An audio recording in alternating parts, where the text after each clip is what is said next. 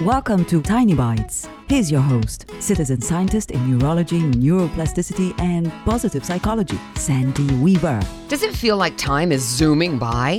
Where is it going, and why is it in such a hurry to get there? There's a time travel portal in your brain that allows you to go back to the past and fast forward into what you think, or maybe fear, your future may be.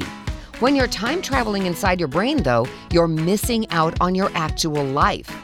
When the brain is wallowing in pain from the past or worrying about what might happen in the future, it's not focused on the present moment. And the present moment is the only place your life truly is. You can only decide now. You can only act now. And every second of your life is a brand new now, ready for you to make a new choice of how you want your life to be.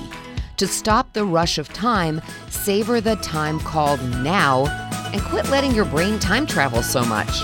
Subscribe to the podcast and share it with your friends. And there's lots more at centerforworkplacehappiness.com. Here's to your well-being, one tiny bite at a time.